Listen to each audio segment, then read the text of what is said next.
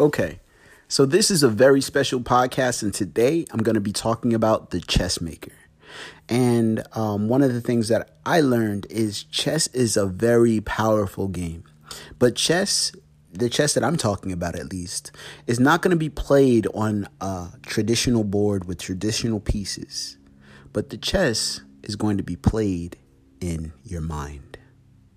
Now, when you just say you have a chessboard in front of you, one of the things that you want to do, right, is pick up any of the pieces that you want and put them anywhere that you feel they should be.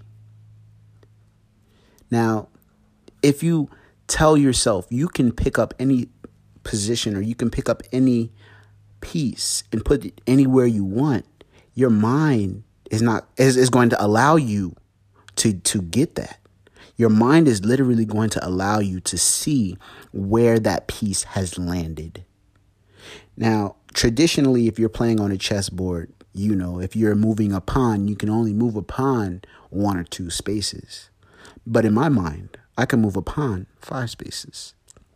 And this is really important because if you have the ability to change who you are, it is possible to move any chess piece in your mind.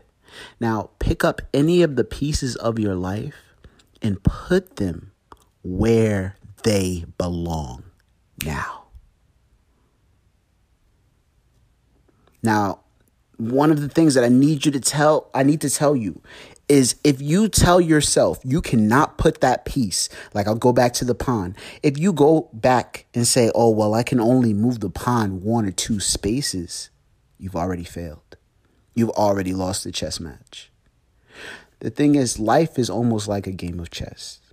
You can move the pieces any way you want to, but the only limitation is the ones that are self-imposed. Don't limit yourself anymore.